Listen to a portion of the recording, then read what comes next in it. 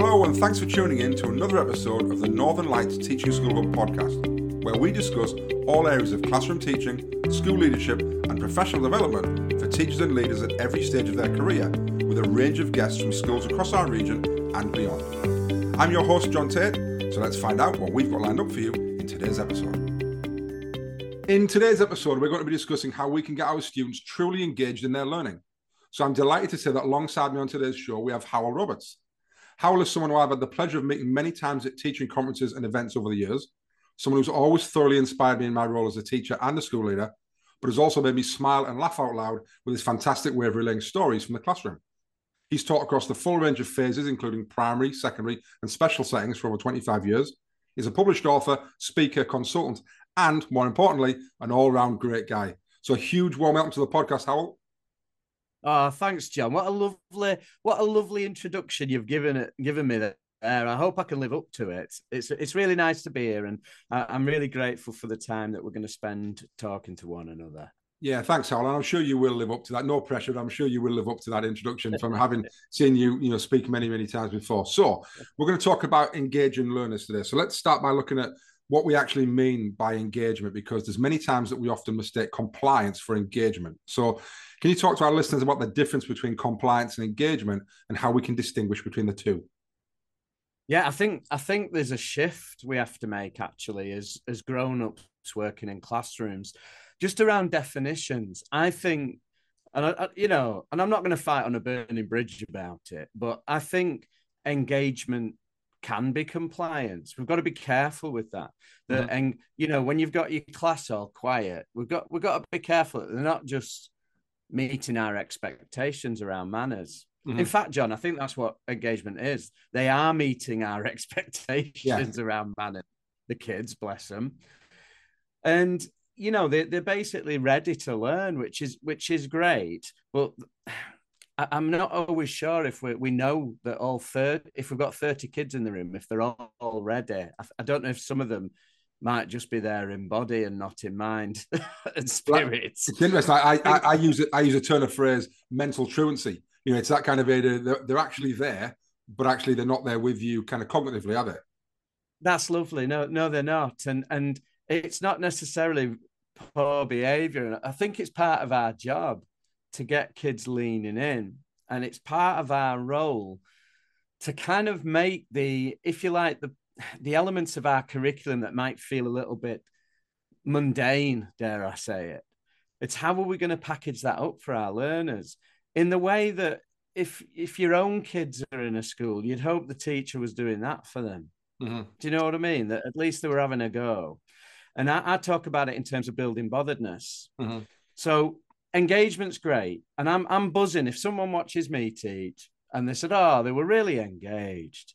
I'm dead pleased with that as feedback, but I think we need to shift the language, and I think we need to shift it to one of investment. I'd rather someone said to me, do you know what? Those kids, they were really invested in you then, weren't they? They couldn't take their eyes off you. But they weren't made to do it, with slant or something. They were just gripped by what you were sharing with them. I think it's where we uncover, if you like, when we have those moments, and I'm sure listeners have had those moments today, every day maybe, where you feel like, oh, I've got my kids where I want them here. And I wish I had a documentary film crew following me about, because that was just brilliant what I just did. You know what I mean? And I think when we have that feeling, that particular sense of professional gratification, I think that's where kids have been invested in what they're doing. And that might be just as an early years teacher, they've packed up nicely, or they've built something really interesting with the Lego blocks, or as a post-16 teacher, you've got your kids going really deep. You've given them the basics, but now they're going deeper independently. Or maybe you get that in early years as well. And you get that gratification in both. And I think what you've done there is you've got your learners invested. Engagement, though, don't feel bad about getting kids engaged. I think it's just a shift of, maybe just a professional shift of language and definition. Yeah. And it does. And it's really interesting. It's opened up another couple of things there's a sub question that I want to ask you actually, or just to kind of pick up on it. You mentioned there a couple of phrases that I'd like to kind of just home in on a little bit more. And maybe if you can give us an example of what this might look like, because the two things you talked about was getting kids to lean into the curriculum. And I can almost see that happening. You know, actually that idea of, I'm not leaning back in my chair, but I'm suddenly starting to lean a little bit forward. I'm actually on the edge of my seat. You know, I'm kind of, I like that. And also you mentioned, how do we get them like invested? So in terms of that, and again, I think investment for me feels more than just mental. It feels physical. You know, it feels like they're actually physically doing something. I'm physically investing in something. So what does that, as an example, I suppose, for listeners, what does, to you, and you know, you've been in many, many schools, as we mentioned, and you work with lots of different ages, phases, teachers, et cetera. What does leaning in actually look like? And what does investment, you know, what are those things? And can you give us an example of when you've maybe taken something quite difficult that then suddenly you've got kids to that investment stage? I think, thanks, John. I think leaning in is the antidote to that mental, or the opposite to the mental truancy you mentioned earlier, you know, or mental absenteeism. Yeah. It's where they're I'll give you some examples, but it's where they're with you. Yeah. It's that sense that you have as a grown-up, that you've got that feeling of, I think psychologists call it a feeling of presence. We're in it together. At this moment, the pedagogical decision by the teacher is one of side by side rather than in front. So I'll say I mean, just off the top of my head, I'll show the kids a picture of an abandoned factory, and we'll talk about it. These are primary kids, but I could engineer this up to secondary, no worries. But these are primary kids. Let's say they're lower key stage 2.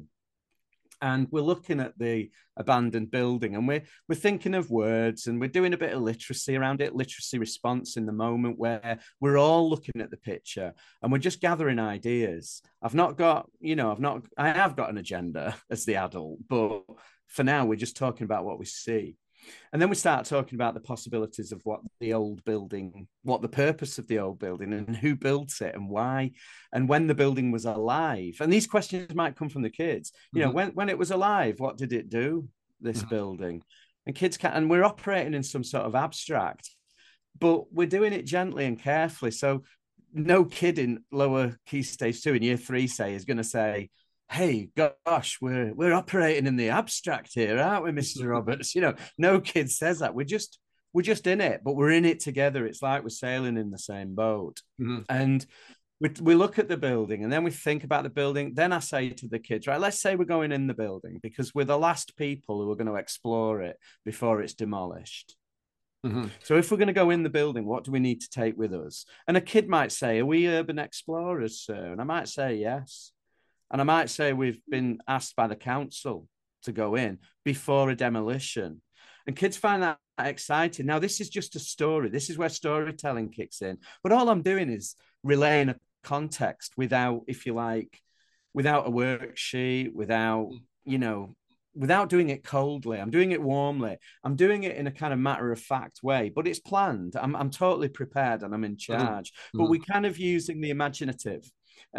So we're going to go in, and the kids write lists then. So we're pen to paper. And what I find, and this is a real example I'm relaying to you. Kids are writing lists. They're not saying to me, do we need to put the date and a title? They're just writing a list and of things that we need to take in with us to keep us safe.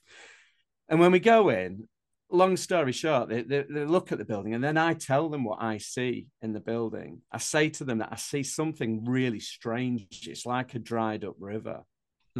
And with a boat in it, and the kids are like, what's a river doing inside the factory? And we don't know.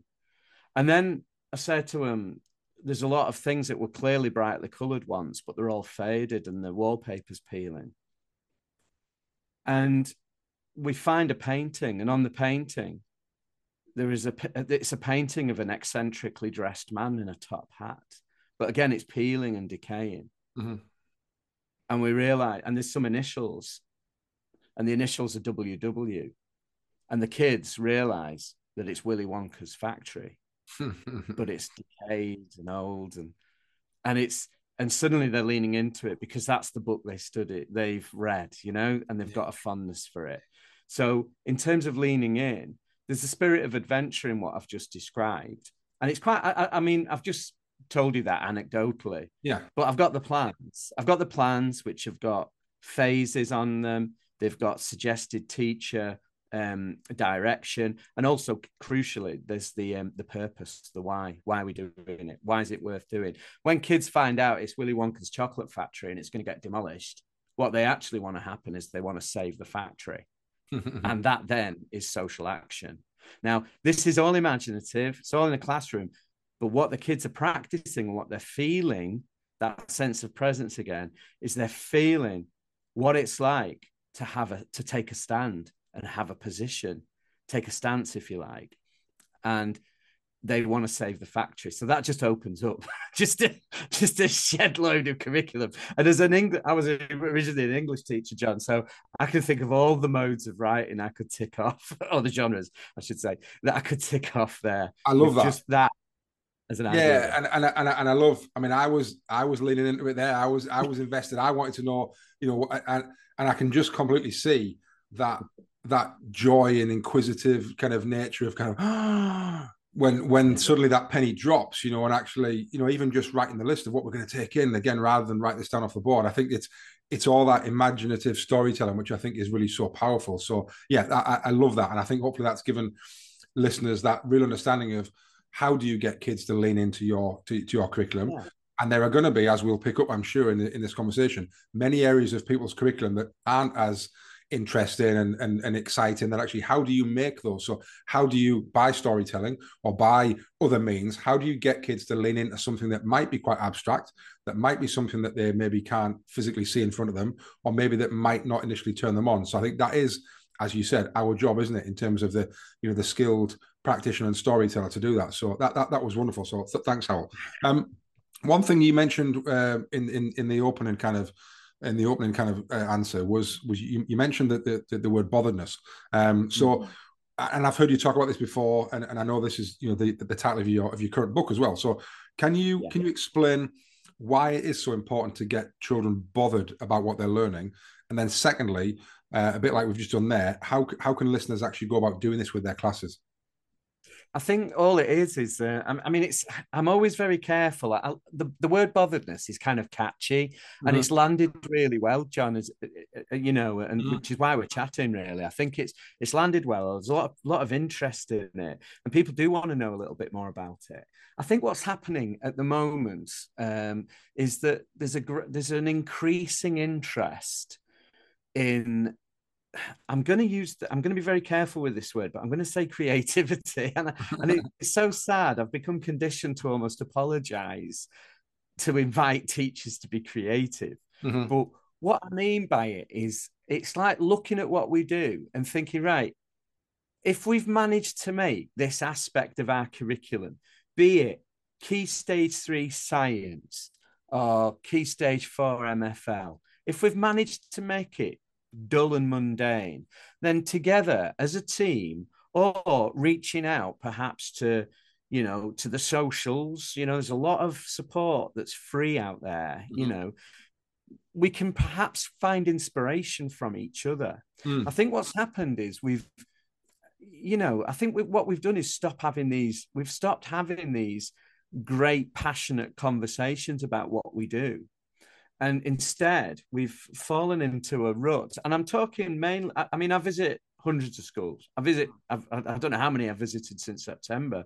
It'll probably be in triple figures. Mm-hmm. It probably won't be, to be honest, but it'll be enough, And what I'm finding is people are really exhausted. And it's almost like, I haven't got time to be creative because we've got to get them to finish this thing off. Got to get them to finish this so we can do the next thing. I mean, particularly in primary where the curriculum is absolutely rammed.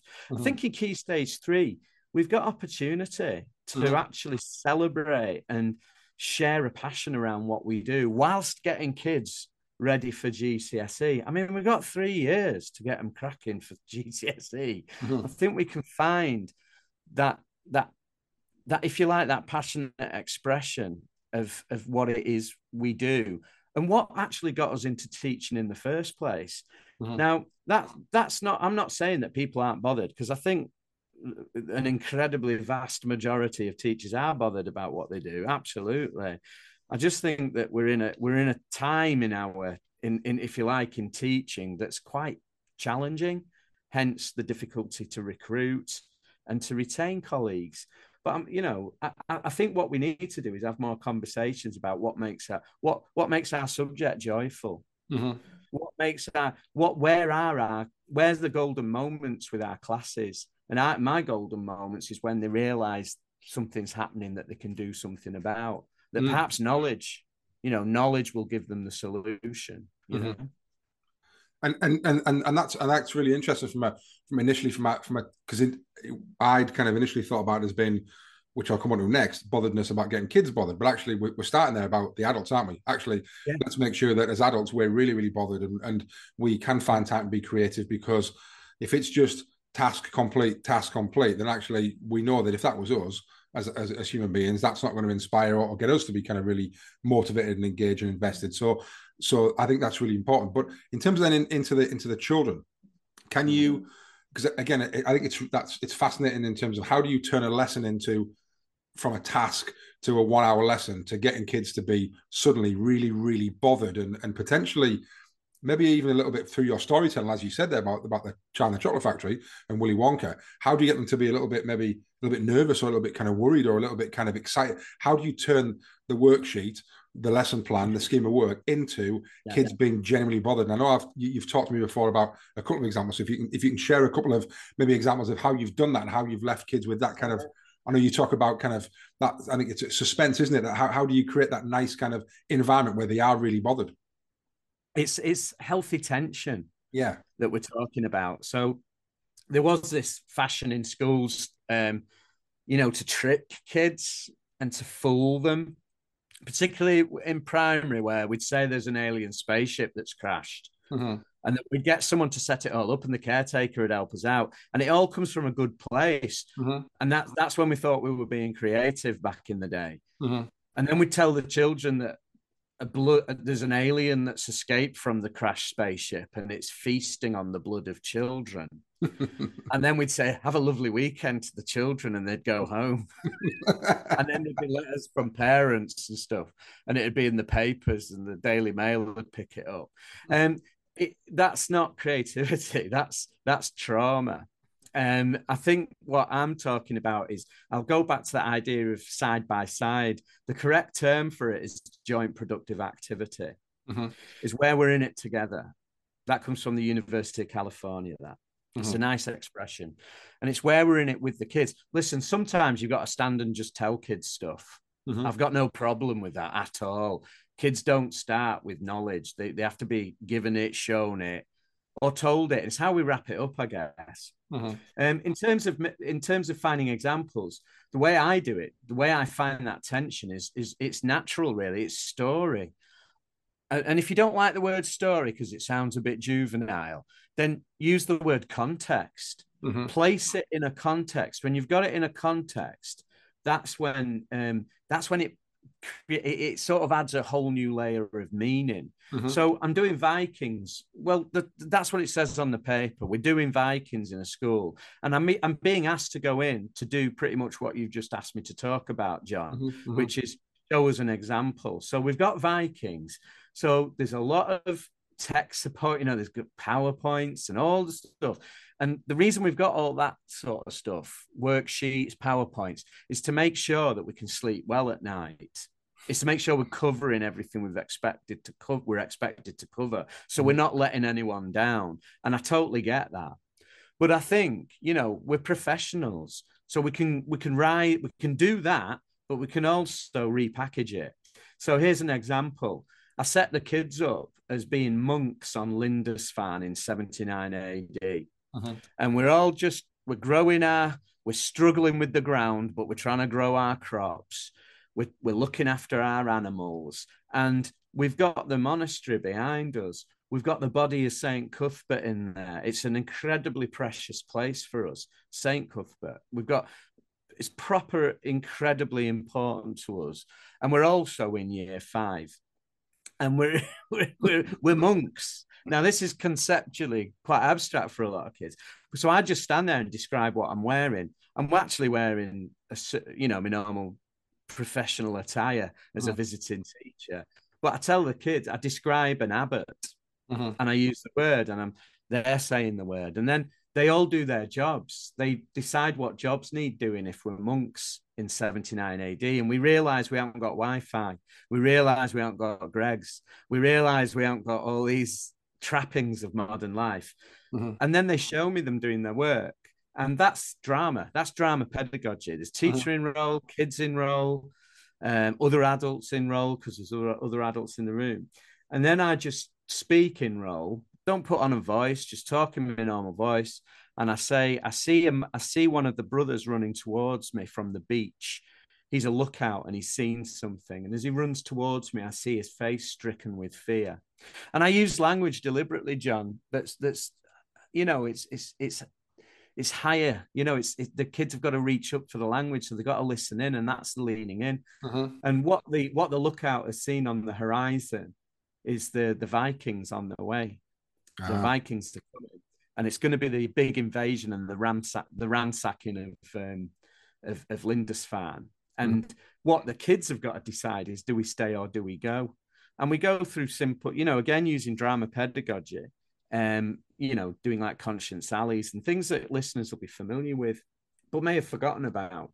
Now, I could upskill that. I could upgrade that, I think, to describing, you know, if there's a topic in year 7 called invasion, if we had that in history in year 7, you know, there you've got it. We just engineer it upwards to make it appropriate for the year group. When I teach PGCE drama students, I do it with them maybe, but I've engineered it up further because they're grown-ups, obviously. Now, sorry, just I know, sorry, I'm banging on, but the whole thing is just the way to make a context, which I outline in the book, is quite straightforward. It's the 3 ingredients of all stories ever, which is people in a place with a problem.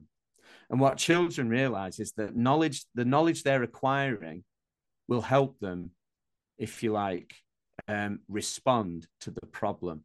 But when they hear the problem, that's where the healthy tension happens. I hope that makes sense. It absolutely does. And I love that. And I love the way you articulated it and really pulled it all together at the end there in terms of those 3 stages to any story, because what you've just described there, any subject, any teacher can think of, what is the problem we're doing today? How can I then create a context, if you want to call it context rather than story, if you don't want to, you know, again, if you feel like it's too kind of woolly, but actually, how do I get the children in front of me to actually understand what this means and ultimately become bothered, you know, and get bothered, you know, and create that botheredness. So I love that. I really do. Now, one thing that I've heard you talk about before in terms of how you get kids to that kind of point is you've talked before about kind of protecting kids into it. And I know we haven't touched on it yet. But what do you mean by that? And why is it important to be able to protect kids into that kind of story or that botheredness? Yeah, I think we're all realistic, and you know, I'm not coming on your podcast saying, right, we all now need to be storytellers, because we need protecting into that sort of stuff. Yeah, you know, we as grown-ups, we all need protecting into stuff. I think if I think of when I taught drama, I was an accidental drama teacher because no one else wanted to teach it, and so but I enjoyed it. I never had any drama training other than the subsequent CPD I got. But what I used to realize was my year 9s would queue up, and the first 7 or 8 of them would be buzzing because it was drama, you know, and they'd be they're like Glee Club running in, absolutely their favorite lesson of the week. I mean, yeah, jumping, running in, really happy. And then there'd be the rest of the class. Now, I knew that amongst the rest of the class, there'd be some kids who were so worried about humiliation. Not that I don't think I've ever humiliated a kid in my career, ever, not purposefully. But I think the kids still come in with that fear. It's funny because even grown-ups do. Even when I'm doing sessions now, inset or conferences, some people won't sit at the front with me, grown-ups, because they say, you're going to pick on me. It's like, I'm not. You're not at a comedy club. Real. Well, you might be a bit, but you know. And I think the protecting in is just making sure that our the subject that we're delivering, if I think from a secondary context, the subject we're delivering to that class, and especially if it's mixed ability, you know, you've got to plan for the class in the room. And I know that's more time consuming, but that's the, if you like, that's the specific professional act. If you've got, I had like 6 year nines, and they were all different. Very memorable year that for me in teaching, because I seemed to have year 9 all the time. You know, it felt like, you know, but it was, it's thinking about how am I going to get the least biddable kid hooked in. I mean, when I worked in a pupil referral unit after I'd done mainstream secondary, and in that, it's all about that. It's all about protecting it. So, you know, we've got to do Shakespeare. So what I did with that was I gave the kids a real person to investigate, and it was Lance Armstrong, you know, the cyclist. Yeah. And I told the kids to go and research him. And because we needed to do something that we'd published on our curriculum, it was on our website, so we needed to do it. So I got the kids researching Lance Armstrong, and they thought he was mint, right? Because he was like a millionaire, a cancer survivor, and a drugs cheat. You know, and really what these lads were getting, they were all boys in the class, they were kind of getting an example of a really complex man. Who's neither a goodie or a baddie. He's just grey. He's not black or white, just grey. I also let them investigate Sepp Blatter, who used to be in charge of FIFA. Do you remember him? Yeah, I do, absolutely. I don't want any trouble with lawyers, but he was quite a complex character as well. And neither all good or all bad, I'd say. And, you know, there's many characters, real people, bad actors, basically, that are out there that I could have picked, but they really like the Lance Armstrong character because he was athletic as well and good looking and all that kind of stuff. He was inspirational, other than the fact that he was a liar, I think. And they all went home and watched The Program, which was a movie based on his actions, and then it was on Netflix. And really, all of this, we talked about words to describe him. Really, what they were navigating was the concept of a flawed man, and that really was my way of protecting them into the study of the careful study, the gentle study, because of the, you know, the context of the school and the children in the room, but a study of Macbeth. So it was going in from a different perspective, and that is protecting the kids in. That's great. That's a really good way of taking, because I would never, if you'd have said to me, Lance Armstrong, Macbeth, join the dots, I'd have been struggling. But as you've then taught me through that, I know exactly why you've done that. And I think it's really, really clever how you've done that. One thing I know you've talked before about when you talk about protecting kids in, and you've said it a couple of times, but you often use the phrase, or I think you deliberately use the phrase, let's say. And I think that's a nice way, isn't it, of protecting kids in, to kind of at least say, we're not, you know, it's not a worksheet. Let's just say. So just tell me why that's so deliberate in your terminology with kids. Yeah, it's just another, you know, when you just find things that work. I used to say to kids, come on, let's pretend. And some kids would join in, you know, pretend you're Atticus Finch, you know, because we're doing To Kill a Mockingbird or something.